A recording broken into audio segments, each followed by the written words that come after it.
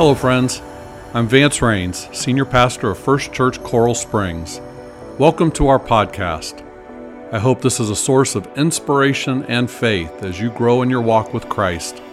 Thanks for listening, and I hope you enjoy the message. This time of year, there's a lot of arriving. Some of you have arrived into South Florida on planes, trains, or automobiles. Packages have likely been arriving at your doorsteps via UPS or FedEx. Christmas cards and Christmas letters have been arriving in your mailbox. Guests have been arriving to share in the festivities. The children are anticipating that fat little elf's arrival later tonight, and more importantly, the arrival of some special gift right under the tree in the morning. And we here at First Church have been planning, preparing, anticipating your arrival tonight for weeks. And we're glad you're here. Welcome. We're glad you arrived. Most of the arriving this time of year is welcomed with a lot of excitement. People coming to your door that you've invited, gifts being opened, what Santa left in the stockings, all arrives with excitement and pleasure and joy. But none of that is nearly as significant as the one arrival that causes us to gather here tonight. The arrival of Christ our Lord, who was born of the Virgin Mary in Bethlehem many, many years ago. None matter. No other arrival matters as much as this one. In fact, there's never been an arrival in the history of the world that mattered as much as this one, because this arrival was the birth of God's only Son, whom we believe to be God in flesh. This baby was God who arrived for us. Walter Wangerin says, at Christmas, heaven invaded the earth. And so I suspect you know the story. We've been telling it for weeks. You've heard it before. The angel Gabriel came and announced to a young virgin that you are going to give birth to the Savior of the world. And then it says in Luke that on this night that we celebrate, at that time, the Roman Emperor Augustus decreed that a census would be taken throughout the Roman Empire. All returned to their own ancestral towns to register for the census. And because Joseph was a descendant of King David, he had to go to Bethlehem in Judea, David's ancient home. And he took with him Mary, to whom he was engaged, who was now expecting a child. And while they were there, the time came for her baby to be born. She gave birth to her firstborn son. She wrapped him in snugly in strips of cloth and laid him in a manger, because there was no lodging available for them. I mean, that's the story we come to tell tonight, to remember, to celebrate the arrival of God in human flesh. But if you look closely at the story, it was an arrival mostly ignored, mostly unnoticed, then and now. Yes, we know that angels appeared over the skies where the shepherds were out there with their sheep, but that can't have been very many people. And yes, we've heard about the magi, the wise men following the star, but that might have just been about 3. I mean, the truth is that Bethlehem was packed with people there for the census, but off in a barn, maybe out in the field, away from the crowd, away from the houses that apparently were full of people, out with the animals. God arrived, and barely anybody noticed. CNN didn't cover it, didn't appear on social media, just back there in a barn, behind the scenes, away from the crowds, out of sight. God arrived. Let me just change course for a moment. The opposite of arriving, in my estimation, is avoiding. Does that sound about right to you? You can arrive or you can avoid. Maybe you've done some avoiding this season. Maybe there were some invitations that you avoided. You're just too busy. Maybe there's people you've been avoiding because you didn't buy a Christmas gift for them. Maybe you procrastinated and avoided doing your Christmas shopping till later than you should have. Maybe today. Maybe you got a good sale. I don't know. I hope. Maybe there's people you've been avoiding. Maybe there's conversations you've been avoiding. We all do that, right? There's situations that make us feel awkward, right, or uncomfortable. We avoid it. There's places we've been told, you don't want to go down that road in that neighborhood, so we avoid it. There's certain conflicts that we don't want to be part of. So we procrastinate doing things that we don't want to do. There's certain people that maybe you've been ignoring their phone calls or their emails or texts, or maybe next week you'll start avoiding the bill collectors. I don't know. It's been too much at Christmas. So tonight we're talking about the arriving of Jesus. But when I think about the story, I can't help but wonder why God didn't choose to avoid instead of arrive. I mean, after all, if you think about his birth, the birth of Jesus, it was a pretty deplorable situation. He was born in a barn. We don't even know if they had time to clean out the barn. We don't even know if they moved the animals out into the field for the birth. We don't know what it smelled like. We don't know what it looked like. I think if I were God, and thank goodness I'm not, I might have avoided. I mean, how many of us would choose to have had our children in a barn or to be born there ourselves? I remember reading a story once, true story, about a palace that was being built somewhere in Europe, I don't recall where, and as they were constructing the palace, they were going to include a chapel, and they decided to dedicate the chapel to the Nativity, the birth of Jesus, except it was very important to them that that chapel be beautiful and extravagant, quote, to make up for the deplorable conditions in which he was born. I mean, no kidding. I might think the same. And then think about why he came. I mean, the whole Christian story is that he came to die on the cross to save sinners. We can't lose sight of that tonight when we're thinking about a cute little baby. I mean, why did he need to come deal with our mess? We're the ones that make our messes.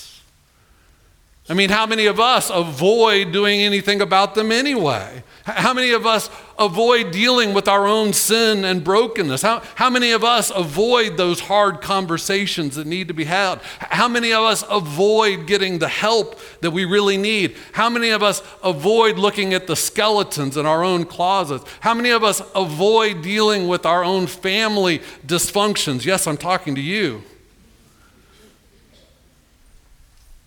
I mean, if we don't want to deal with our own junk, why should God have to?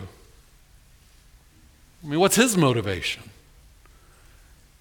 I mean, if I'm God, thank goodness I'm not, I'm thinking, why not just avoid the whole mess? Birth is messy. Barns are messy. Human history has been messy. The political situation he was born into, not unlike today, was messy. Sin is messy. You and I, we're messy too. Why not just avoid the whole thing? And yet he came. And let me just take this a step further. If I were God, and thank goodness I'm not, of all things, I certainly wouldn't have come as a baby. I mean, babies are helpless, defenseless, dependent. And it's not over when they're babies. I mean, just think about your children. I mean, all those awkward stages, learning to walk and falling down on your face. Jesus had to do that. Learning to talk, dealing with hormones, right? Struggling for independence as an adolescent. I wouldn't have done that. I mean, if I'm God and I feel some necessity to go help these people, at least I would just show up as an adult. I mean, at least show up looking like, like I got it together, maybe like a warrior or a king or, a prophet, or at least show up like an angel, A baby? He arrived as a baby? I mean, I know we know the story, but do you think about it? Would you have done it? And yet that's exactly what he did. Fulton Sheen says, no worldly mind would ever have suspected that omnipotence would be wrapped in swaddling clothes, that salvation would lie in a manger. No one would have suspected a God coming to earth that would have been so helpless. And that is precisely why so many miss him. Divinity is always where one least expects to find it. So let's talk theology for a moment. This is just a quick little theology lesson on Christmas Eve. As you heard me read before, John 1:1-5, in the beginning was the Word, and the Word was with God, and the Word was God. He was with God in the beginning. Through him all things were made. Without him nothing was made that has been made. In him was life, and that life was the light of all mankind. The light shines in the darkness, and the darkness has not overcome it. So Christians believe something peculiar about God. We believe in one God. We worship one God. We believe that God is three persons, Father, Son, and Holy Spirit. You've heard this before? Yeah, okay. We believe God has always been three and one. It didn't start on Christmas. That means the Son has always existed as the second person of the Trinity. Well, so what? Well, John's trying to tell us something really important here. He says, in the beginning was the Word, and the Word was with God, and the Word was God. Well, what Word is he talking about? To make sense of that, you got to go to the beginning of the Bible, the creation story. Genesis 1 says, in the beginning God created the heavens and the earth. Now earth was formless and empty. Darkness was over the surface of the deep, and the Spirit of God was hovering over the waters. So you have God, you have Spirit, that's two of the three. And God said, let there be light, and there was light. And God saw that the light was good, and he separated the light from the darkness. God called the light day, and the darkness he called night. And there was evening, and there was morning the first day. Notice what God did in creation. First said, I got to do something about this darkness. This darkness is an issue. So he created what? Light. First thing God did, he creates light. But how did he do it? He didn't wave a magic wand. He didn't snap his godly fingers. He spoke. He said a word. He said, let there be light. And Christians have always understood that word that was spoken, that's the second person of the Trinity. That is Jesus, before he came to be born as a baby. In the beginning was the Word. That's the Word that spoke light into being. And that Word was with God, and that Word was God. He was with God in the beginning, and in him was life, and that life was the light of all mankind. And a light shines in the dark, and the darkness has not overcome it. So we're not just talking about some baby. I mean, every baby that's born is special and wonderful, but this baby, this is the creator of the universe wrapped up in human flesh. This is divine, holy light wrapped in swaddling clothes. This is God arriving. Philip Yancey writes, the God who roared, who could order armies and empires about like pawns on a chessboard, this God emerged in Palestine as a baby, who could not speak or eat solid food or control his bladder, who depended on a teenager for shelter, food, and love. So why? I mean, let's get back to this whole thing about arriving and avoiding. Like, if I were God, I just would have avoided the whole situation. What would motivate God to do what he did, to come for us, a messed up, broken people, to come in such an unbelievable way, not just to be born as a baby, but to be born as a baby in a manger? born of a virgin, what would motivate him?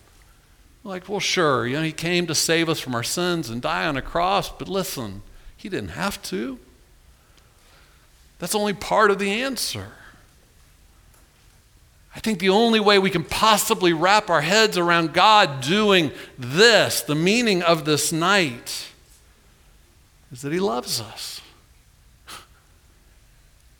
As unlikely as that may seem, he must love us. Like a parent loves a child, like a parent who would do anything for their child no matter how great the mess they make. Like a parent who would go to any lengths to bring their child home. He must love us. For God so loved the world, why don't you say it with me? That he gave his one and only Son, that whoever believes in him shall not perish, but have eternal life. And we could spend a lot of time theologically talking about the necessity of him coming in human flesh and all of that. But just simply, he came because he loves us. And yeah, he could have come as a warrior, as a king, as a prophet, as an angel, but the reality is that any of those options might have scared us. But there's something about a baby you can embrace. We've talked about this. There's something about a baby that you just can't help but adore. Let's just take this one step further. Not only did he come as a baby, not only did he come in these unbelievable conditions. Did I mention that his parents were poor? I mean, dirt poor. Did I mention that his mother was not yet wed? She was engaged to Joseph, but they had not yet gotten married. Did I mention that he was born a Jew? People who are being oppressed at that point in history. Did I mention the vulnerability of being an infant? I think I did. He not only came to us, he not only came in the most unbelievable way, but he came and he entered in the reality of our humanity, that no matter what you're going through, no matter how difficult your life might be, no matter how painful the experiences your life may have been, he's been there too. He entered into the fullness of the challenges of our humanity. Many years before his arrival, his people, the Jews, were struggling. It was a time in history where they were experiencing great difficulty. And the prophet Isaiah spoke, saying that a day will come when God will intervene. And so they began to hope for a coming Messiah.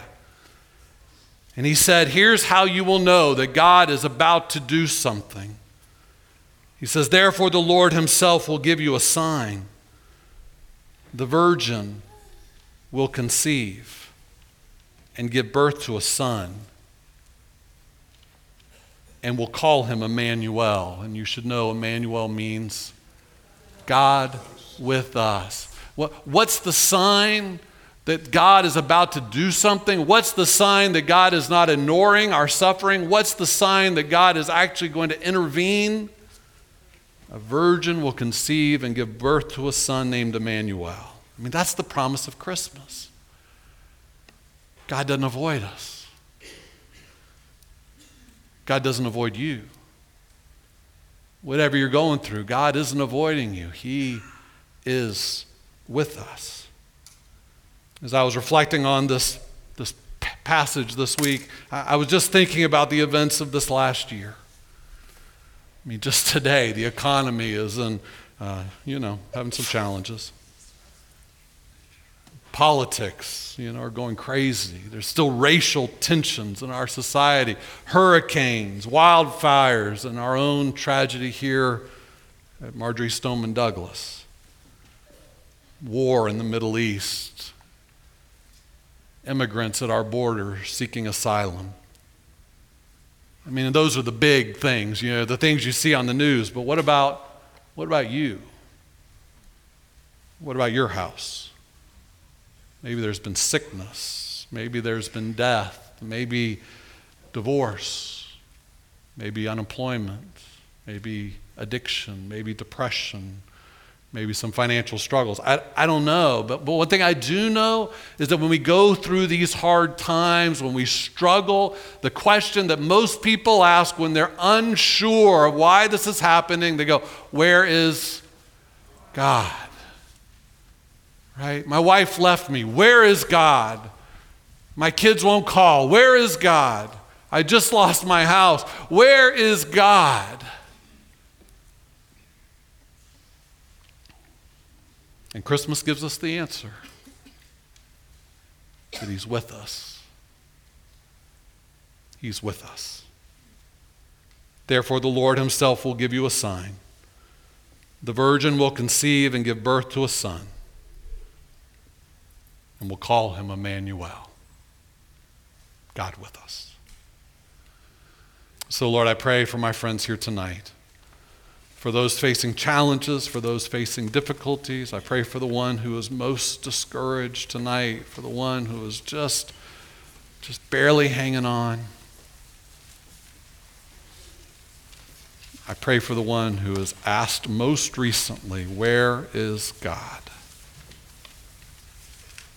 May they be reminded tonight that you came, that you come, that you're with us. Emmanuel. Amen. Thanks for listening to our podcast. For more information about First Church and our ministries, visit us online at welovefirst.church.